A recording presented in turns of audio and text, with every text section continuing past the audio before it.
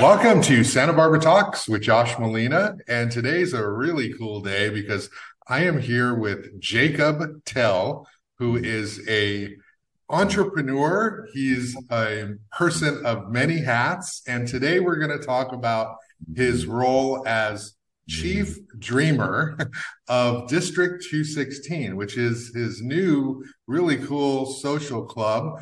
I've known Jacob for a couple of years now, a few years in my role as News Hawk reporter. Great guy, always have fun conversations. So this is going to be a cool conversation here. Really looking forward to it. Jacob Tell, how are you doing on this beautiful morning? Oh, I'm doing great. We finally have our spring, so I cannot complain. Exactly, right. We're getting a little bit of a season here. Jacob, you're a really interesting guy. You're a tech guy. You're an entrepreneur. You're a young guy. You're somebody who every time I talk to, I feel like I learned something and walk away sort of feeling like, wow, this guy's so cool. He's doing all this interesting stuff. He's living life. He's actually doing what he thinks is the most interesting and enjoying the moment. And that's inspirational. So I want to talk to you. You've started this District 216 club. I don't want to frame it incorrectly. I saw the website, I saw an email. Tell us what this club is. What is this all about? Absolutely. So District 216 is community driven. We are a social club. We're starting and launching and founding it here in Santa Barbara, in the community that I've been in for decades and love and invest in personally. But I do envision this to, be multi-location, multi-geography, and grow from Santa Barbara. And essentially, we're calling it a psychedelic social club. But what we're doing is creating community around edutainment, this concept of bringing together education components with entertainment components. And we're doing that specifically based on 4 pillars of content, which is art, music, cannabis, and psychedelics. These are burgeoning ecosystems. We are in a inflection point in humanity. And I personally have had an incredibly potent experiences and with psychedelics, and it's been a huge part of my interpersonal development throughout my life. And now that we're starting to see more research and more data kind of backing up what we've known for so long, this ecosystem is turning into an industry.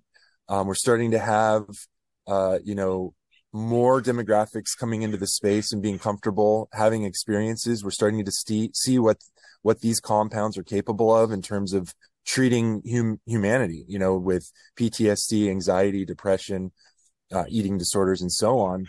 And we want to cultivate a really healthy conversation, a safe space, a community, a place where brands, services, and products can also be showcased, and people can come speak and learn and grow and share about these topics. Yeah, that's great. I want to talk about each one a little bit, but take me to the point, Jacob, when you sort of said, wow, I want to do this. How did you come to this realization that this is something that would benefit you and a lot of other people? Sure.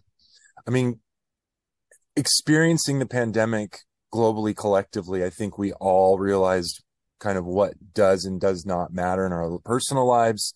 And I certainly did in my business life. And so for me, the theme coming out of pandemic mode and moving back into where we are again is alignment. Can we all live in alignment? And so not only is the theme and the topics of District 216 certainly in alignment, but building community and having an event space here in Santa Barbara and doing decades of marketing and communication campaigns was the perfect storm to kind of bring this together into a new business model of a membership-driven social club.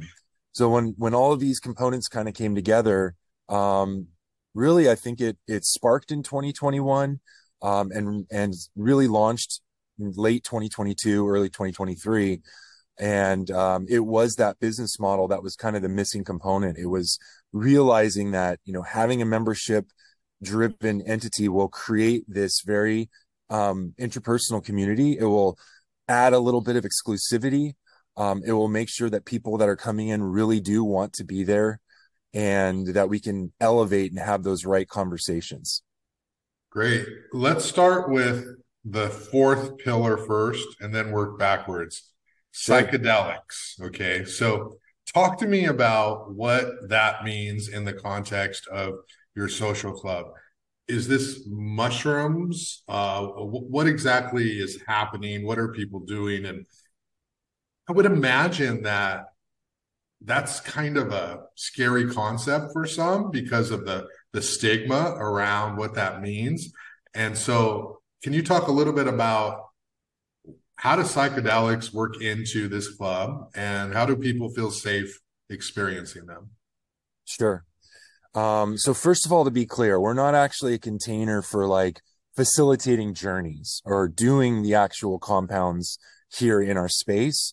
However, we are vetting, you know, guides and therapists and doctors who are prescribing or guiding psychedelic journeys. And so we want to make sure that we're able to help vet the right folks, and so that our members feel safe and comfortable saying, you know what, I'm really looking to do a psilocybin journey or do ketamine assisted therapy or go find an ayahuasca retreat. I don't know where to start. Where should I start? How do I have this conversation?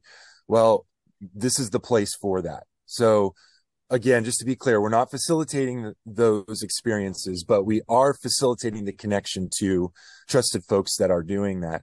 When we talk about psychedelics, it's very different than the cannabis industry. Psychedelics is not cannabis 2.0. This is not, really one of the key takeaways is that the cannabis industry we've learned a lot from, and cannabis is at the end of the day a commodity. It's a product. Psychedelics, though, it's not just a commodity or product. It's actually a service. This is a service industry. It's driven around people coming together to experience things. And there needs to be, people that are coming out of training programs, for example, up at MAPS, which is the Multidisciplinary Association for Psychedelic Sciences. They train therapists, psychotherapists, psychiatrists, psychologists to go through and become integration therapists for, say, psilocybin or MDMA, because these clinical trials are happening, and we're about to have the FDA approve MDMA and then psilocybin for certain treatments, especially around PTSD, depression, anxiety. And so we need to have a bunch of folks that have credentials, that are credentialed therapists that come out and understand how to integrate these into their practices. And so, for example, that's a big area with when you say psychedelics, that actually some of our first members that joined District 216 are from that world. Santa Barbara is lucky that we have places like Pacifica and Antioch and these graduate programs where we have some amazing folks in the consciousness and wellness and psychology communities. And they've come in to be members of the club because of these conversations and because of the facilitation that's needed to help guide people through these very profound experiences. And to your point, sometimes they may be scary. Mm-hmm. So I will just be honest. I've not, participated in that, right? I don't, mushrooms, psychedelics. It's a little bit of a world that feels a little mysterious, and no judgment. I know people who do sort of, micro dosing, and maybe that's not the right term that you guys do, but and they like, I love it. It's great. They really enjoy it. Maybe we can talk you, Jacob, your journey. What do psychedelics do for you in your experience? How can you sort of explain to people consciousness and what it does to your ability to see the world? Sure. We don't have enough time for that. I'll give you some top lines. I mean, really, for me, it's done different things at different phases of my life.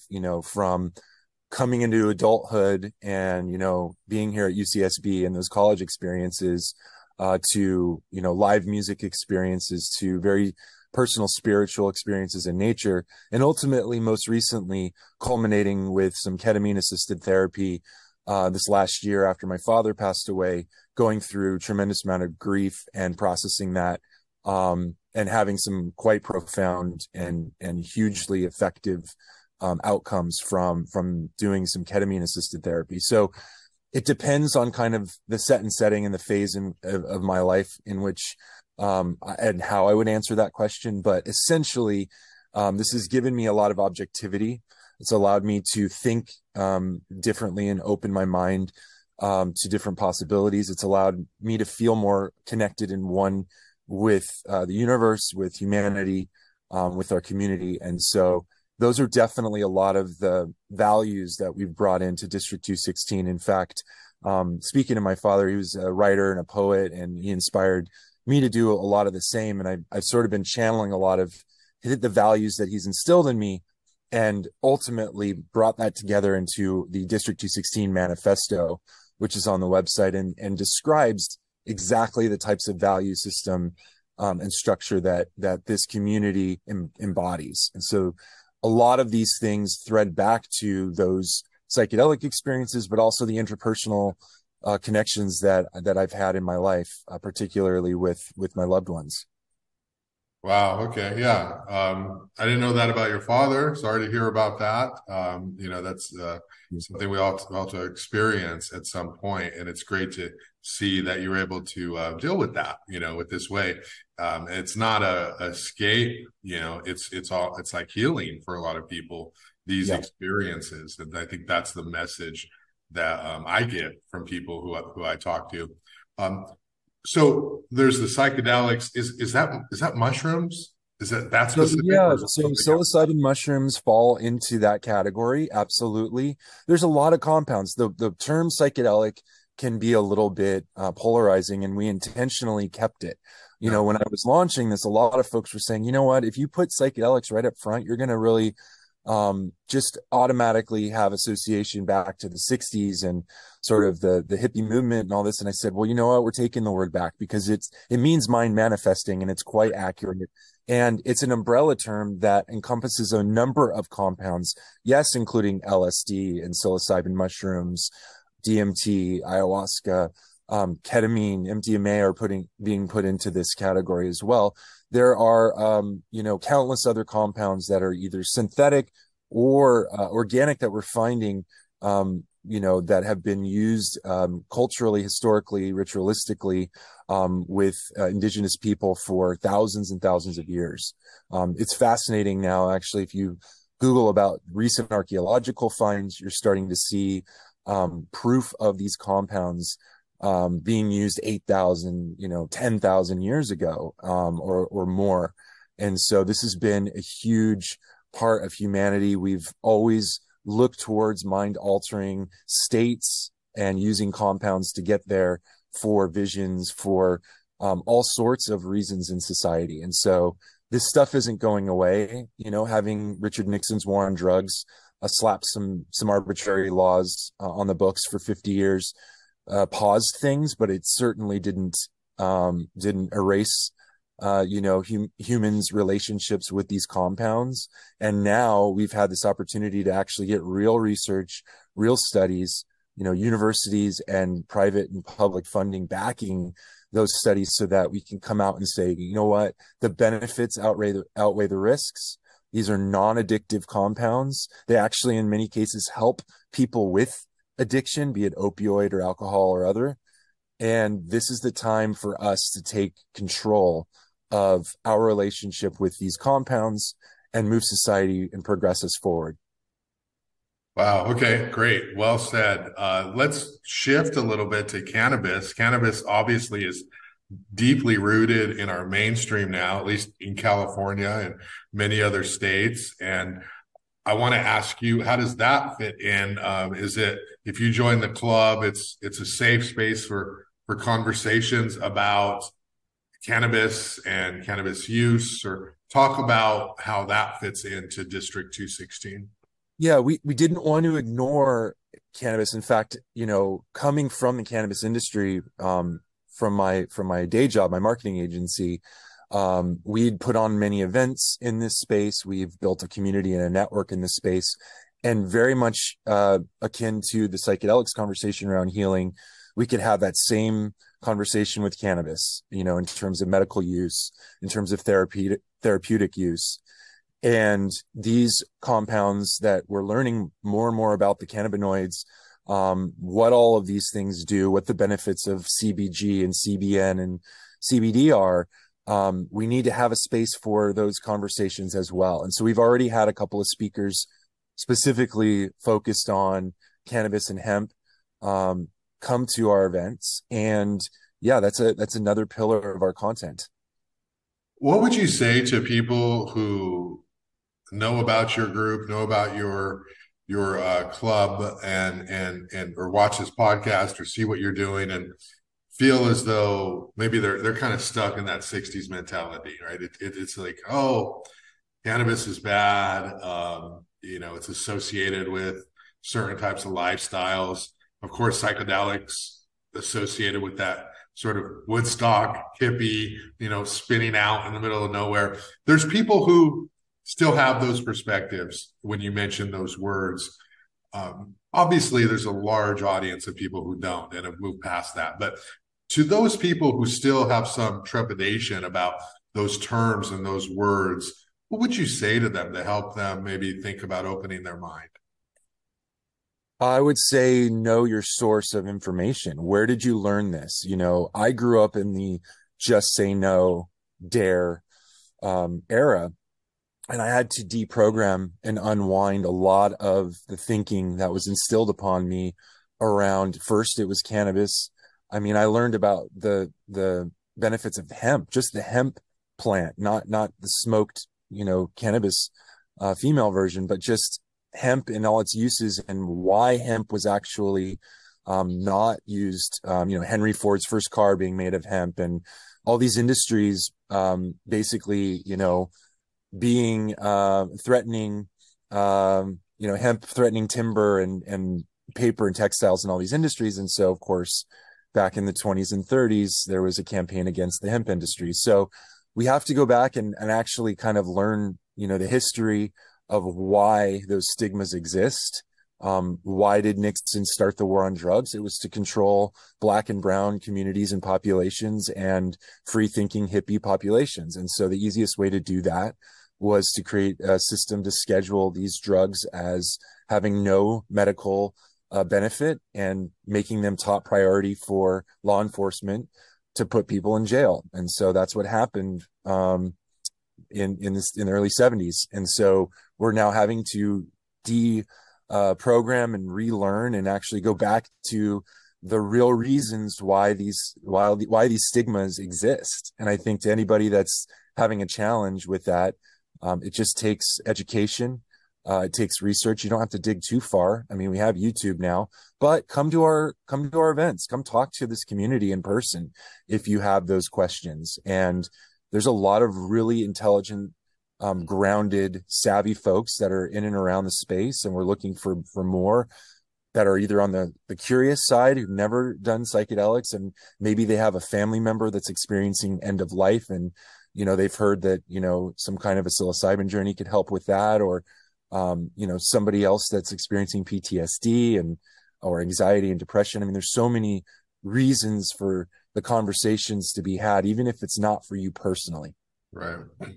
I think we live in such an incredible era for the new generation, the young generation, people, in their 20s, because they can talk about cannabis or psychedelics openly without fear of arrest or criminalization, at least in California, without fear of stigma among large groups of population. You and I think I'm probably older than you, but yeah, growing up in that Reagan era, we're afraid, right? It's very polarizing.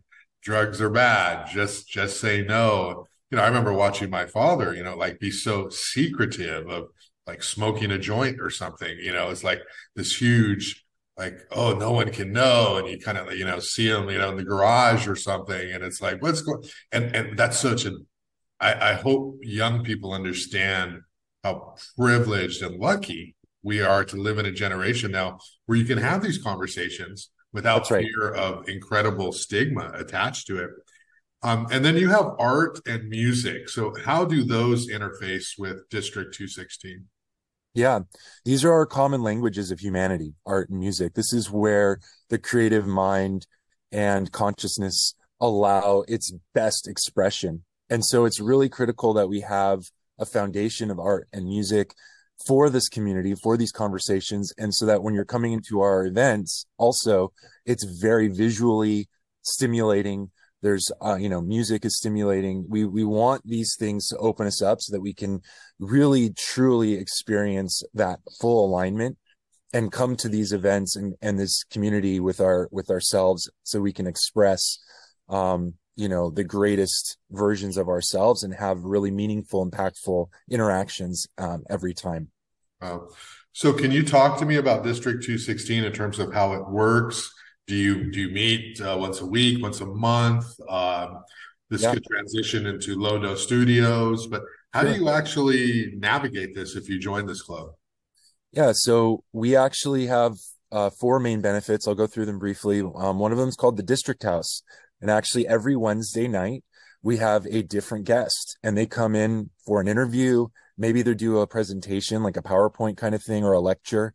Maybe they're doing an interactive workshop. We've had sound healing, we've had breath work, we've had yoga, these sort of things. But also, we had Larry Norris, who's the organizer of Decriminalize Nature in Oakland, California. He came down from Oakland to speak about the importance of decriminalizing entheogenic plants and fungi in these cities. So actually, we have an initiative now because of him. Little side tangent for you, but it's important. We are looking to make Santa Barbara the 17th city. These guys in Oakland have done it 16 times, including Oakland and Santa Cruz and some other California-based cities, to decriminalize and make it the lowest priority for law enforcement for people to possess and use ceremonially or gift psychedelic compounds, entheogenic plants and fungi.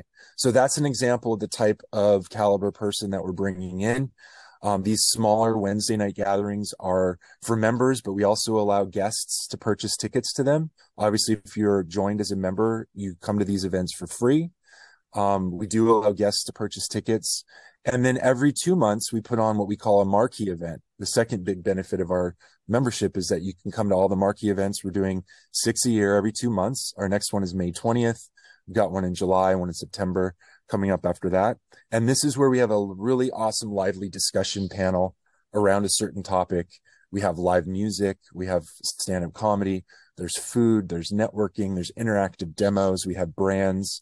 It's a little bit TED Talk meets a little bit of a conference with a live show as well. So the run of show is very unique. I've never really experienced anything quite like it, but it's something that I envisioned that I wanted for myself. And so that's what we decided to do for the marquee events.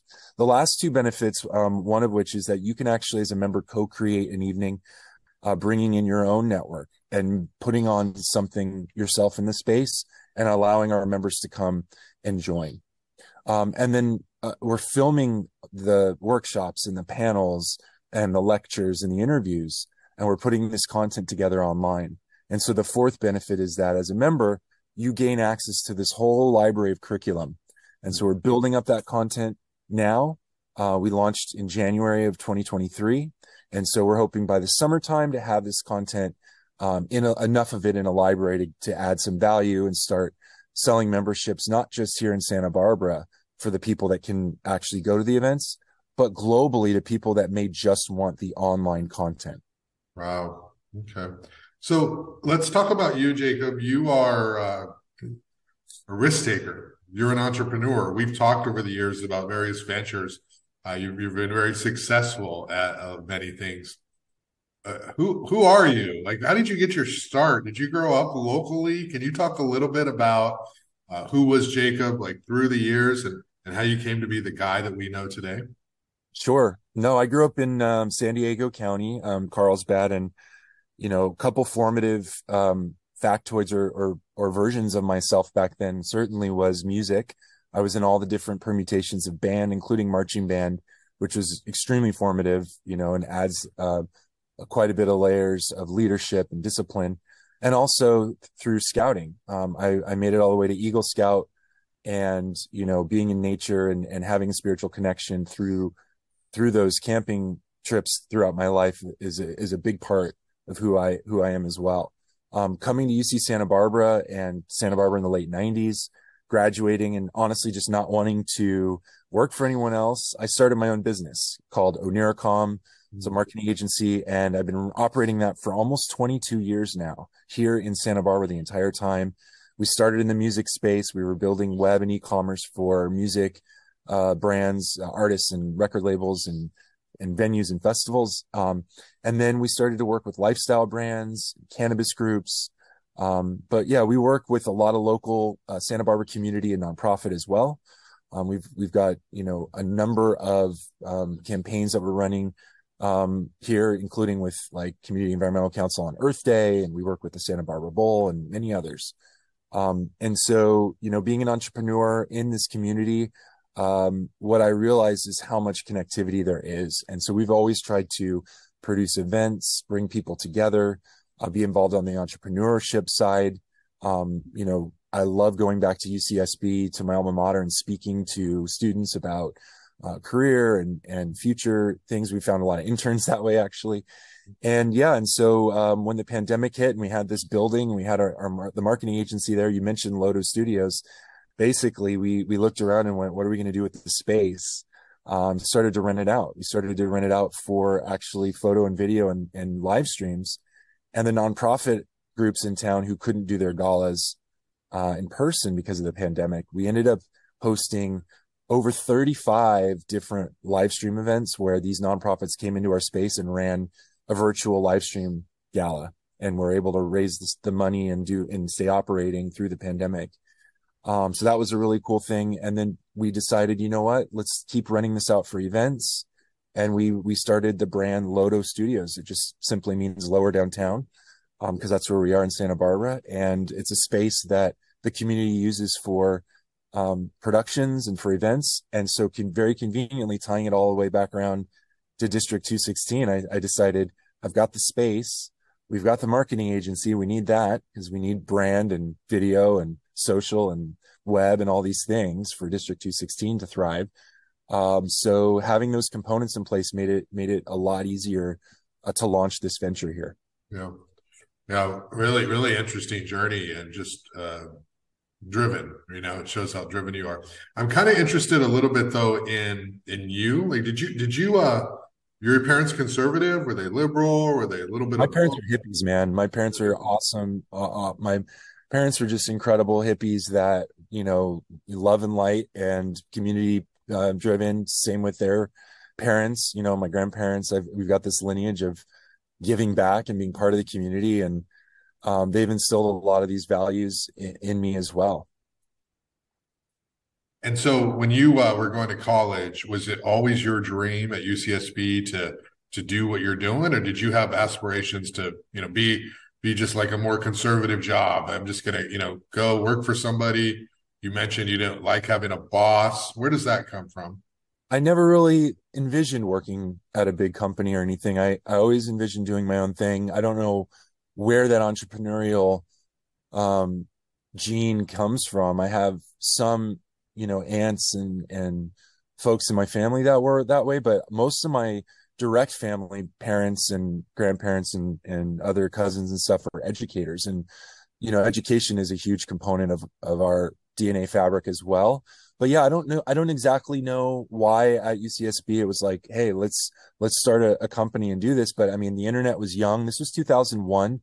Yeah. We just kind of come out of the .com burst, and two of the three of us, the other two, not me, were both engineers and very savvy when it came to web. And it was really hard to like build e-commerce and complex websites back then. And so we had something kind of unique and cool, and we decided let's take a risk and do this. And it just organically went. I didn't know what it meant to run a business or be an entrepreneur, or I didn't even know what the term marketing agency meant. I mean, we were like a web shop that eventually evolved into a marketing agency, but I had to just make a lot of mistakes and learn along the way and take those risks.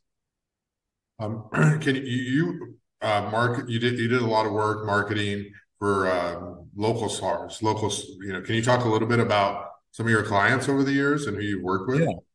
Yeah, I mean, in the music space, we were lucky enough to engage with Jack Johnson from his first record on. So 2001, we've been working with Jack and His entire ecosystem, his record label, his nonprofit groups, Kakua Hawaii Foundation, the Johnson Ohana Foundation, for 21 years. We still to this day support Jack in their endeavors. And because of what they've done in terms of sustainability, environmental initiatives, that got baked into our DNA early as a group. And we were cause driven. We did a lot of cause driven marketing for different groups over the years.